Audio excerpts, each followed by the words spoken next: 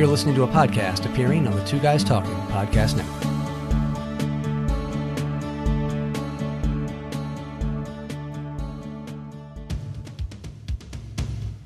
Welcome to the Pediatric Sports Medicine Podcast, hosted by me, Dr. Mark Halstead. I cover current hot topics and recent research in the world of the young athlete relevant to healthcare professionals. This is the Pediatric Sports Medicine Podcast. Resistance training. Is it good for young athletes?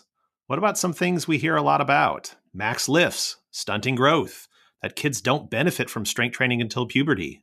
Last month, in June of 2020, the American Academy of Pediatrics released a revision to their 2008 policy statement with a new clinical report on resistance training for children and adolescents.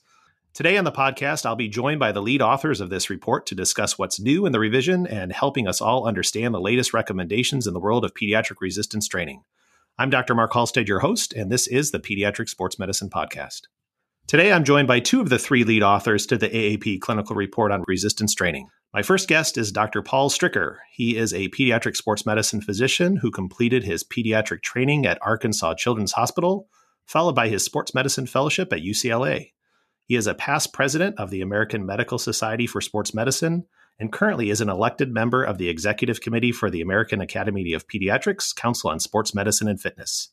He has served as a team physician for many U.S. national teams, including being a physician for the U.S. team at the Sydney Olympics in 2000. He has spoken extensively around the country and has been featured on many local and national TV and news programs on the topics of youth sports and preventative health. He is a former All-American swimmer and currently practices at Scripps Clinic in San Diego. And I always enjoy talking to him about his aeroponic tower gardens.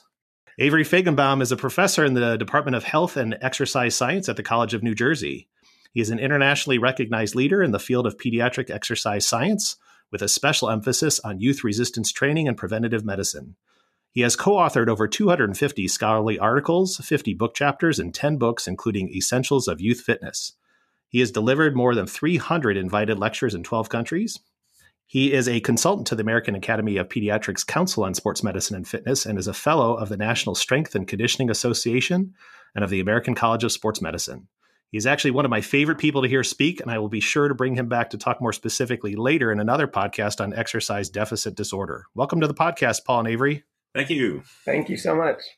First off, I actually want to acknowledge Dr. Terry McCambridge, who is also one of the co-lead authors on this clinical report. She was unfortunately unable to join us today, but was an important part of this report. We're sad to not have her with us today, but she felt that we will be in good hands talking with Avery and Paul about this report today. I'm really glad that this update happened. As I read through it, I know I picked up on some new things that I had overlooked in the past or some newer concepts in this area. I think it's best to start off by actually defining what exactly is resistance training. Well, I think I'll start off with that definition of resistance training as a method of conditioning that includes a variety of exercises and a range of resistive loads. So when you think about resistance training, I think it's important that we have this wide view of what it really is. It could be a bodyweight exercise or a method of conditioning designed to increase strength and power or a mode of training used by high-level young athletes. Let's distinguish resistance training as a form of exercise or method of conditioning from some of the competitive sports such as weightlifting or bodybuilding or powerlifting that perhaps we will talk about. Yeah, we'll definitely touch on those because I think it's important to make the distinction between each of those concepts. We all know that there are some significant benefits to resistance training. Can you explain some of them and why it's so important to have this as a component of being a young athlete? Yeah, absolutely. And I think it's so fun too on that first question. We always think about what resistance training is, but sometimes we like to have people think about what it's not because so many people immediately go to it's just lifting barbells and dumbbells and that's it. And they don't realize that there's so many different ways that kids can increase that load on the muscles and get that adaptive response.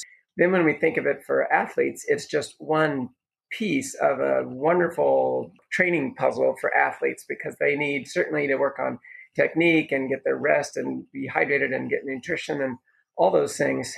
And on top of that, it's great that we know that resistance training has been shown to create other benefits that are not just for athletes' performance. So, increased strength and increased bone density, helping with lipid profiles and body composition for overweight athletes, injury rehab and reduction, fitness, development of motor skills, and of course, performance, including speed and power.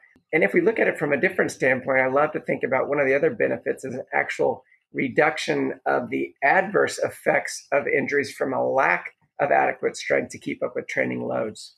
I think that's an important one. And I think we can probably talk about that a little bit more later. I see in my clinic too often the kids that come in who are training for a sport and they just assume that participation in their sport is going to make them strong. And they wonder when we start talking to them about their strength deficits that we find on their physical exam and how that contributes to their problem or their pain or their overuse injury. And then they're floored by the fact that we're talking about that they actually are weak and not realizing that resistance training is an important component of that. Sure, that's certainly an important point, because a prerequisite level of strength for any boy or girl is needed to jump, hop, kick, throw, or catch proficiently. And perhaps what you are both seeing in your offices is nowadays boys and girls who are weaker than previous generations. And there have been several secular trends of muscular strength published within the last few years that have shown that this generation of boys and girls are indeed weaker and slower than previous generations. If a prerequisite level of strength is needed, and if there's that synergistic relationship between muscle strength and, as Paul alluded to, fundamental movement skills, they both work together to prepare boys and girls for sport. And my message to young athletes is that you cannot simply play yourself into sport, that a level of condition is needed prior to sports participation to increase performance and reduce that risk of injury. Avery, touch on that a little bit more. And I love hearing you talk about this in the standpoint of, you mentioned that we are worse off in this generation from strength than we were in previous generations. And I think that floors people when they think about that concept, just in the fact that, wow, we have all this sport specialization. We've got specialized coaches that take care of athletes and they're doing all this stuff. They're doing quicker, faster speed training type stuff. Why are we actually worse than we were previous generations?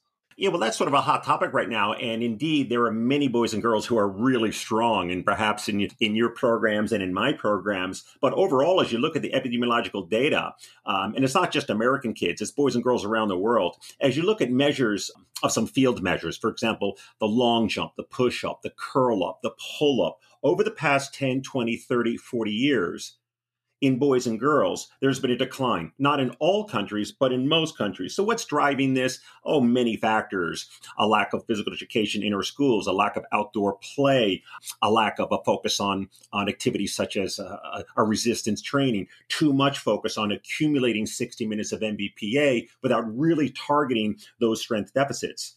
This has reached a point now where my colleagues and I actually use the term pediatric dynapenia to describe this treatable condition in boys and girls characterized by a loss of muscle strength. Typically, when you hear that word dynapenia, you think of someone in their 70s or 80s who has difficulty walking up a flight of stairs or getting out of a chair. But we're starting to use that term in boys and girls, as you just alluded to in your own sports medicine clinic, of seeing boys and girls who are not prepared for the demands of sports practice and competition. When we talk about performing resistance training, I get asked by patients, how long does it take to make progress? It's often discussed we can lose that strength quicker than it takes to build things up.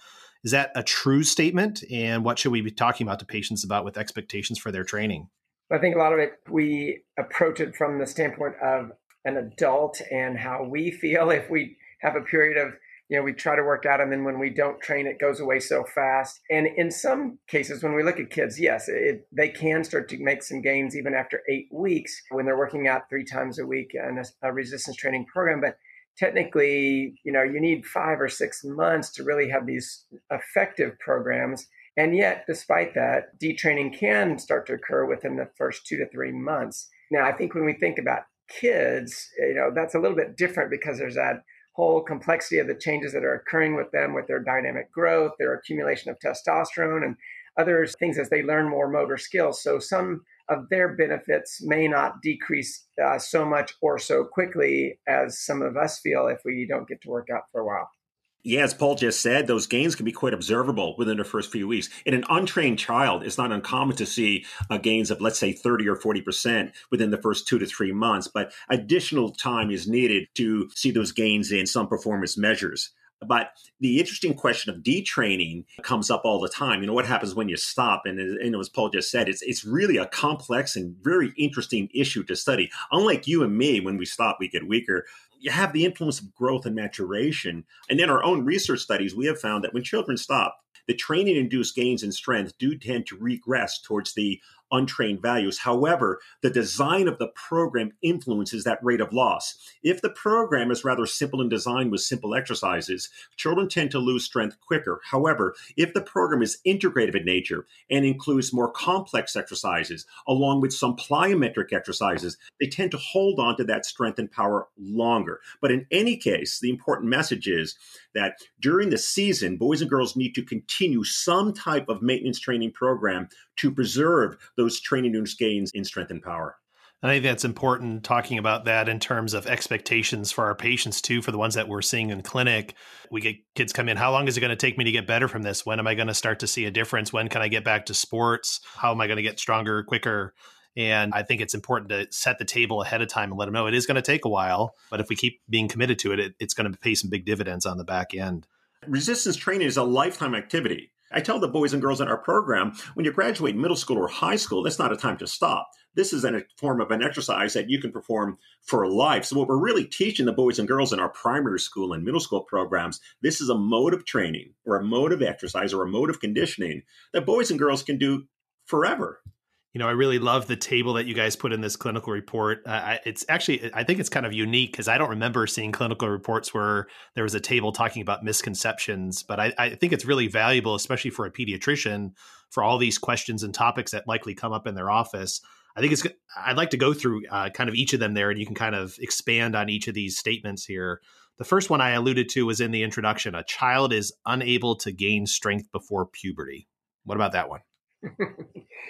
It goes back a long time, I think, where people just thought, hey, they don't have testosterone or those pubertal hormones, so how could they possibly get stronger? And yet when we try to explain it, I mean, I'm doing kind of little visuals with parents all the time and say, look, you know, if you pick up that pencil, you have just neurologically recruited a few fibers of your muscle to work to lift up that pencil. But if you're going to pick up that heavy weight, you have to recruit more of those muscle fibers. And that's exactly how a pre-pubertal child can finally gain strength without necessarily getting bigger muscles, which needs testosterone for that to happen. How about concerns for getting muscle bound? Should we be worried that every kid is going to turn out and look like little Hercules? I hear that as an excuse often for not having girls do resistance training. There's a worry they're going to gain too much muscle. This one is of concern. It's been around so long, I call it a zombie myth because it just won't quit. And unfortunately, it really does keep adolescent girls out of the weight room. And we have to spend some great effort on educating coaches, teachers, and parents that this truly is a myth. Look at some of the greatest female athletes in the world, whether they be a gymnast or a sprinter or a volleyball player or a basketball player. They all resistance train, but they're not muscle bound. Resistance training for a boy or a girl performed with the correct technique through the full range of motion will not make you muscle bound. Just look at a gymnast or a martial artist or a sprinter. I think those are good analogies there. What about if I were to resistance train for an activity that's primarily an aerobic exercise, say like a cross-country runner or a soccer player? Is that going to hinder that young athlete's performance? Well, I definitely, with Avery's research background, I want to hear more of his input too. But, I love to tell kids that, hey, there's studies that show that if you combine aerobics with resistance training, that you're able to actually get improvements in performance. And I also love to kind of point out, I guess, with those athletes, especially like cross-country runners, they feel it's so important for them, for their body to be lightweight so that they can run those long distances. But we talk about it when they're in my office because they're usually in there because of something like a stress fracture. And I talk about, hey, do you realize that you don't have to be big, but if your muscles are stronger, they work as wonderful shock absorbers from that impact to take some of that force away from the bone. And it just kind of helps paint that picture for them that, strength isn't a bad thing. It's not something that's going to hinder their performance. And I'd love to hear what Avery has to say. I'll answer this question as a former high school cross-country runner who strength trained. The design of a resistance training program for high school cross-country runners looks quite different from a program for high school football players. The goal of the program is different. The sets, the reps, the training load, it's different. Can resistance training benefit a high school cross-country runner? Sure, that's what the research says. We can increase speed, we can improve running economy, and reduce the risk of injury. The program looks different. We might not be doing those heavy loads, but we could do planks and back extensions and lunges and squats with dumbbells. So in short, strength training can benefit those so-called aerobic type sports, such as cross-country running, but the design of that program is quite different. Here's another common one, and we see this crossover into certain sports as well, like gymnastics. Resistance training may stunt a child's growth. Everybody's so worried that their kid is going to turn out short. I turned out short, and I still think I did okay. It's funny because, again, I don't know where along history the people thought that if they lifted weights, it would, stunt their growth or close their growth plates early. Obviously, we've never seen any study that has documented that kind of thing, and it has not affected linear growth and those kinds of things. I think when we look at overall calorie expenditure versus intake in a child that's training super heavily in their sport and in resistance training and in whatever other kind of things they're doing, then you get into an issue of where does that calorie deficit play a role in their growth? But certainly there's no concern from a resistance training standpoint. And I would add to that resistance training with the right loads has been shown to improve bone mineral density. So it's not going to make a boy or girl taller, and it's certainly not going to stunt their growth, but actually may improve their bone mineral density, which is a positive outcome of this type of training. Yeah, absolutely. We touched on this one a little bit already, but certainly you can add some of this. So youth sports has continued to grow. Kids are playing year-round. Our kids today are much stronger than previous generations. If you look at the global reports on youth physical activity, and again, it's not just the American kids, it's boys and girls around the world, only about 80% accumulate the recommendations of at least 60 minutes of moderate to vigorous physical activity a day. So that's where I'll start my answer. As we look a little deeper into the measures of strength and power, in most countries, we see a decrease in measures of muscular fitness. So it's fair to say that this generation of boys and girls are not as strong as previous generations. And there are many factors that influence these trends over the past 10, 20, 30 years. And the last one was an interesting one because this was a change from the previous, actually, policy statement. Now it's a clinical report. Kids being encouraged to do one maximum lift, harmful or not. We used to say harmful. Part of that was because there was so much unclarity about how it was done. And these kids were just going to go and try to just hoss up some big, huge weight and hurt themselves. But just like resistance training in general, we always stress every single time I've ever been involved in these papers is that, resistance training can increase strength as long as there's great technique and proper supervision. And those are criteria that even are necessary for rep max lifts. So it's been shown that they can be safe, and it's a great way to assess muscular strength, but it has to be with good supervision and appropriate guidelines that need to be followed.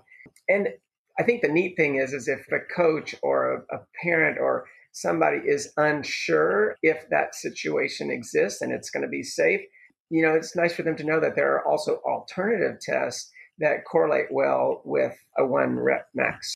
Yeah, this was, as you said, Mark, a change in our 2020 paper versus previous versions of this paper from the Academy. And, as Paul just alluded to, one-arm testing can be performed by pediatric researchers, qualified youth professionals, and others to assess maximum strength, determine appropriate training loads, and really evaluate the effectiveness of that program. But we need to answer that question in the appropriate context. And you'll hear this a lot today.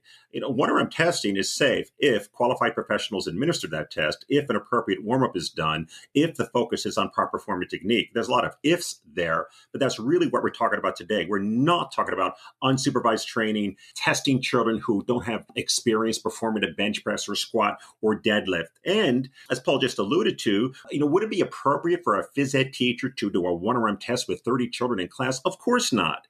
And the same can be said for a pediatrician's office. So what are some other measures that could be done? You could do a hand grip in a pediatrician's office. You could do a long jump in physical education class. So there are some other surrogate measures that can be done. But in this paper, we looked at the data and we said that in certain situations, one-arm testing can be done to aid in the design of the program. And for me as a researcher, to evaluate the effectiveness of a program. And there is no data which has found that one-arm testing, if performed with qualified instruction and when an appropriate progression of training loads, is riskier than other modes of testing.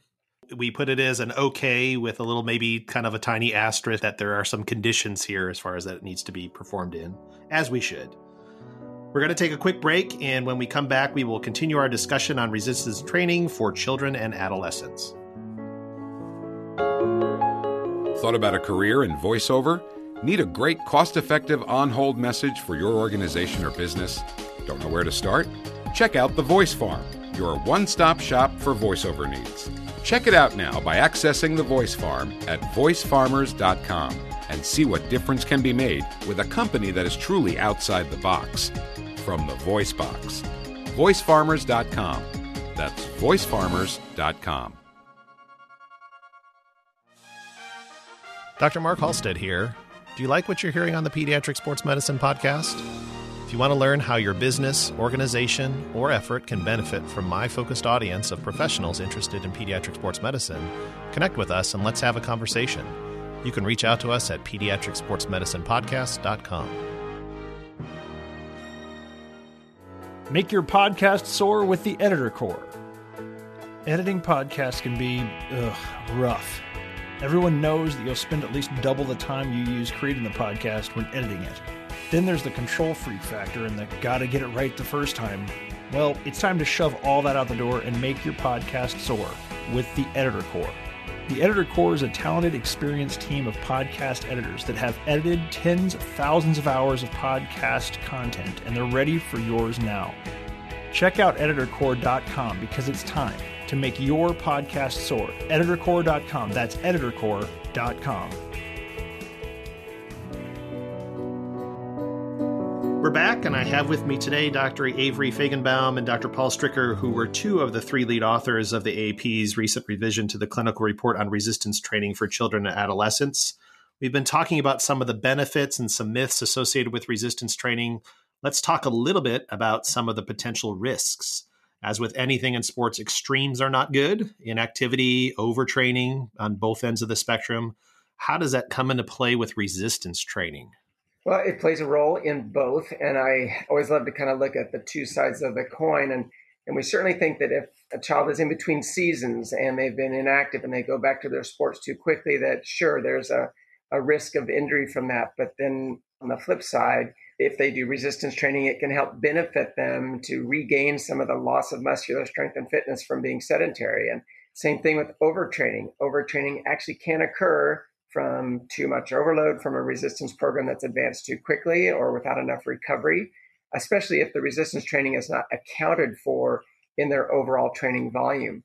Yet on the flip side, it can also help improve muscle imbalances that account for many of the overuse injuries that we see. So there's just lots of wonderful ways to look about how this can fit in, but yet, like everything else, moderation. We don't want people doing too much of any activity, or it's always going to increase their risk of an injury.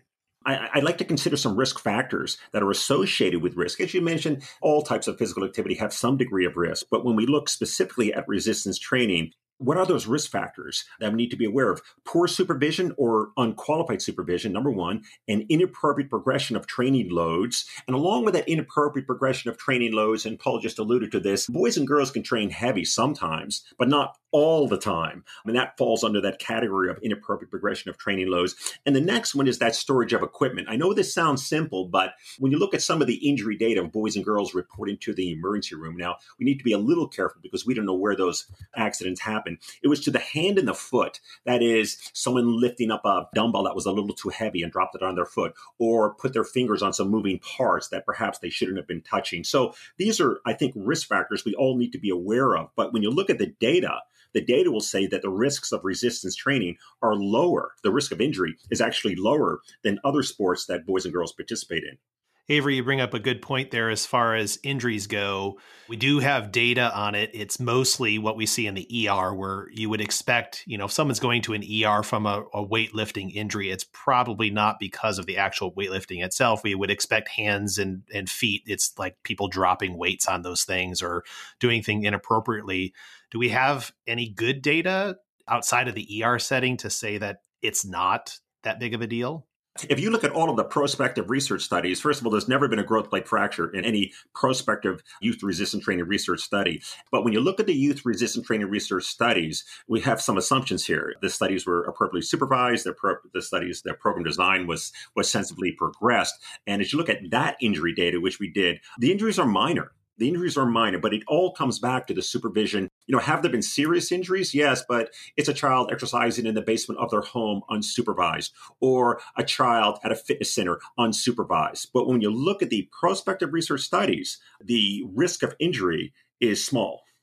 We felt that was very important to put into the clinical report, was just that the National Electronic Injury Surveillance System is very robust, but sometimes the clarity of where those injuries come from as they approach the emergency room is not specified. So it may fall under the lump of weightlifting injuries, but like Avery said, it's more likely that that's from a kid competing with his best friend in the basement on their dad's equipment, all that kind of thing, that it doesn't really define that. So we want people to just be very clear when they're looking at any of that kind of information so they can kind of discern, hey, this type of injury data that we're talking about is very specific, that these programs need the good supervision and the injury rate is extremely low, but the benefits are great. We know that there are some things medically, pre-existing conditions, so to speak, that may give us pause before starting resistance training. Some of those may be relative contraindications, some may be absolute contraindications. Can you talk a little bit about those? Sure. Yeah, some of the relative ones that would need kind of clearance first, pre-existing hypertension, uncontrolled seizure disorders. Certainly kids are fine if they have very controlled seizure disorders, but they need to be cleared first if it's uncontrolled. And then another interesting one that is usually somewhat of a surprise to some people is just previous childhood cancers that have been treated with anthracycline chemotherapy. Those are really just small amount of research, but was profound enough to help us always put that in the paper to remind people that just check if any kid has had a childhood cancer, that they need to get that cleared. Also, the more absolute kind of disqualifications would be hypertrophic cardiomyopathy, things like pulmonary hypertension, and of course, Marfan syndrome because of the risk of aortic dilatation. We had talked a little bit about this earlier where we were going to kind of hash out the difference in definitions of things. We talked about resistance training, but some may really get into it, start things such as competitive weightlifting or competitive bodybuilding that also can bring in concerns about the use of performance enhancing substances. Can one of you talk about the differences between the competitive weightlifting and bodybuilding and how that's different from resistance training and maybe some concerns there? And then maybe one of you talk about what should a healthcare provider need to think about, have on their radar for performance-enhancing substances use and abuse. We started off today talking about defining resistance training as a method of conditioning that uses different exercises and a range of resistive loads. As we talk about the other terms, weightlifting is a competitive sport that involves the clean and jerk and the snatch. Power lifting is a competitive sport that involves heavy lifting in the squat, the bench press, and deadlift. And bodybuilding, of course, is another competitive sport where the goal is not muscle strength, or rather muscle size and symmetry. Can children and adolescents perform the same exercises that these athletes perform? The answer is yes. In a youth resistance training program, that may include bodyweight exercises, that may include a squat exercise, that may include a bench press exercise, which these athletes do. But the goal of the programs are quite different. Weightlifting, bodybuilding, and powerlifting are indeed competitive sports. Now, over time, some boys and girls might become interested in those sports, and we have some really good American weightlifters, bodybuilders, and powerlifters. But the overarching goal of our youth resistance training program, as outlined in our article, focuses more on resistance training as a method of conditioning to enhance health and fitness. Right. And Avery, I think another thing that you helped us really add to this paper was that we had always been so kind of confined to that box that weightlifting activities is just wrong for young kids. And yet now that clarity of, being able to do weightlifting movements with just a dowel bar or a broomstick handle or things to where they can not only get some of that dynamic stability and get some of those motor skill developments going, but also be able to learn the technique without that kind of fear. So I think that was just another area that we were able to enhance the paper. And then, just from the healthcare professional standpoint, if your performance enhancing substances doesn't always mean anabolic steroids, it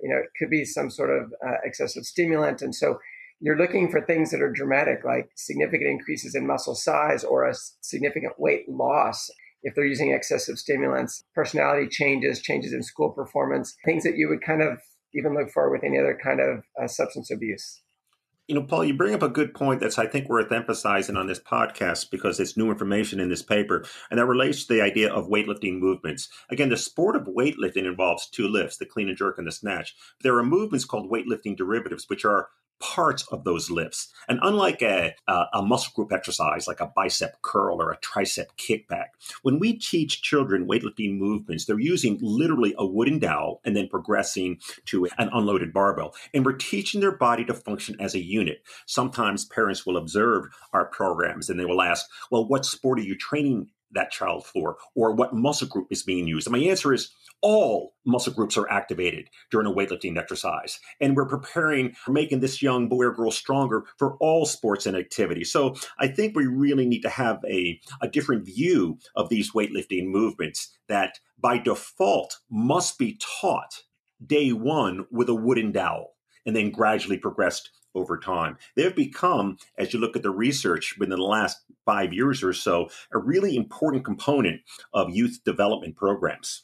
You know, I love this concept that you guys brought up in this clinical report called the training age. I really like this as a way of trying to explain to people, and also really important for coaches, strength and conditioning coaches in particular, how to think about where to start with an individual. Help our listeners a little bit understand this concept of training age.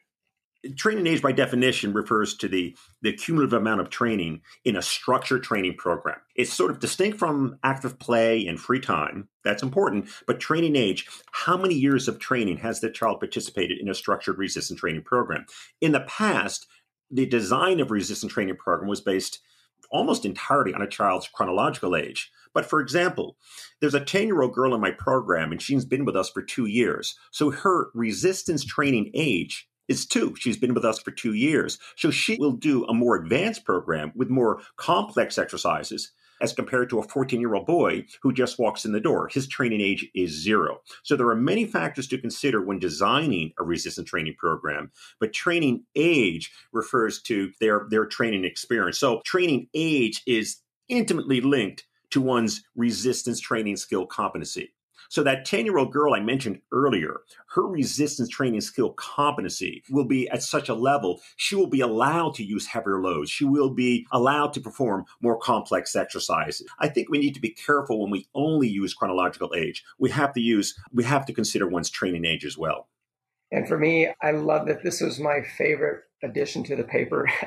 I think this is just a real revolutionary thing for people to be able to see, because all kids do not fall in that same cookie cutter box. And we all know that. We've experienced that our whole careers. And yet this is a time when we have finally spelled it out in paper, and to be able to show people that, yes, that accumulating that time really is valuable. And then that it's not just the accumulative time, but it's how much weight have they been lifting, over time? What's the quality of how they're doing their lifting movements? How is their emotional maturity? So all of those things put together can really help more, I think, uniquely and individually guide the progression of these technique-driven programs, rather than just relying on chronological age, which is clearly something that we know is a drastic variation. Even when we look at just kids going through puberty, we know that you can have a 13-year-old still hasn't shaved and is still, super small, and you have a 13-year-old who's already, been shaving for 2 years and is already looks like a young He-Man. So chronological age is something that we have to really get away from, I think, in a lot of these areas. Yeah, I really love this concept. I think of it in terms of, and it's a way how I can use this with my patients and kind of explaining them the whole concept I talked about before, is that they're weak and this is why they're having troubles. Is, they may have been a soccer player for 5 years, so their soccer age, so to speak, is 5, but their resistance training age is 0 because they haven't done any resistance training, and they're still totally a rookie in that kind of standpoint there. So it is like they're starting a new sport, so to speak. I hope that may be something that, patients can get a little better concept with. I like to tell parents that what I'm trying to do is I'm trying to build their strength reserve. And we mentioned this in the paper as well. It's strength that the young boys and girls can have that they may or may not need when they're on the playing field. It's like money in the bank that for the 10-year-old girl who's been with us for 2 years, I've built up her strength reserve to a point that when she's playing field hockey or soccer or lacrosse, not only has her performance improved, but she has a strength reserve that's so high that when she's asked to perform an awkward movement, or when she is performing a more complex skill, or when she's placed in a position which increases a risk of injury, she can rely on that strength reserve to hopefully stay out of your office. I think, Mark, that's the goal, right? We want absolutely to stay out of your office, and that's what we're talking about. So as we build their training age, we're really building their strength reserve. Unlike the patient you mentioned earlier, who has been playing soccer for 5 years but has a training age of 0. Okay, so that one could argue that young athlete's strength reserve is quite low, and that young athlete would be at an increased risk of injury. Well, we're at the point of the podcast where we kind of summarize things. I have a feature that we call the Pearl of the Podcast.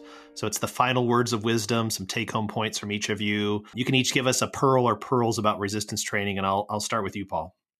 Yeah, well, first of all, thanks so much, Mark, for having us on the podcast. It's a real honor. And, with people being interested not only in sports performance, but also the general health of kids, I just want to encourage parents and coaches and healthcare professionals to really see that resistance training that is properly done, see it less of a risk and more of a benefit. I think we've made such a switch from defending it from a standpoint of risk of doing resistance training to now emphasizing the risks of not doing resistance training, which I really hope will inspire many people to use it for general and fitness, injury reduction, in addition to sports performance and training. So that's my pearl. Avery, your pearl or pearls? Again, Mark, thank you very much for the invitation. And I just want to thank Paul and Terry and the entire Committee on Sports Medicine and Fitness through the AAP for the invitation to be part of this paper. It's been a 30-year journey for me researching and writing this, and I'm really proud to be part of this one. What's my pearl? I think it's not just about accumulating 60 minutes of MVPA anymore. We really need to recognize muscular strength as foundational for ongoing participation in exercise and sport. And since a prerequisite level of strength is needed to jump, hop, kick, throw, and catch, I think of strength as the glue that literally holds movement together. Fantastic, guys. Thank you so much to Dr. Stricker, Dr. Feigenbaum for their time today and helping us walk through all the new clinical report from the American Academy of Pediatrics on resistance training in children and adolescents. We will have a link to that document in our show notes so you can see it in its entirety. Please be sure to check out our entire podcast library at pediatricsportsmedicinepodcast.com. You can follow us on Facebook or through Twitter at Peds Sports Pod, and that's S's after Ped and Sports, so Peds Sports, plural. We love your feedback, and be sure to subscribe to our podcast through your favorite podcast streaming service to get the latest episodes. Also, be sure to check out our other podcast, the Healthy Young Athlete podcast, where we cover topics that parents, coaches, and athletes frequently ask us about in the world of youth and high school sports. Thanks for joining us today. I am Dr. Mark Halstead, your host, and this has been the Pediatric Sports Medicine Podcast. Thank you for joining us today. We hope you will join us for future episodes. Find my entire library of episodes at pediatricsportsmedicinepodcast.com. I'm Dr. Mark Halstead, and this has been the Pediatric Sports Medicine Podcast.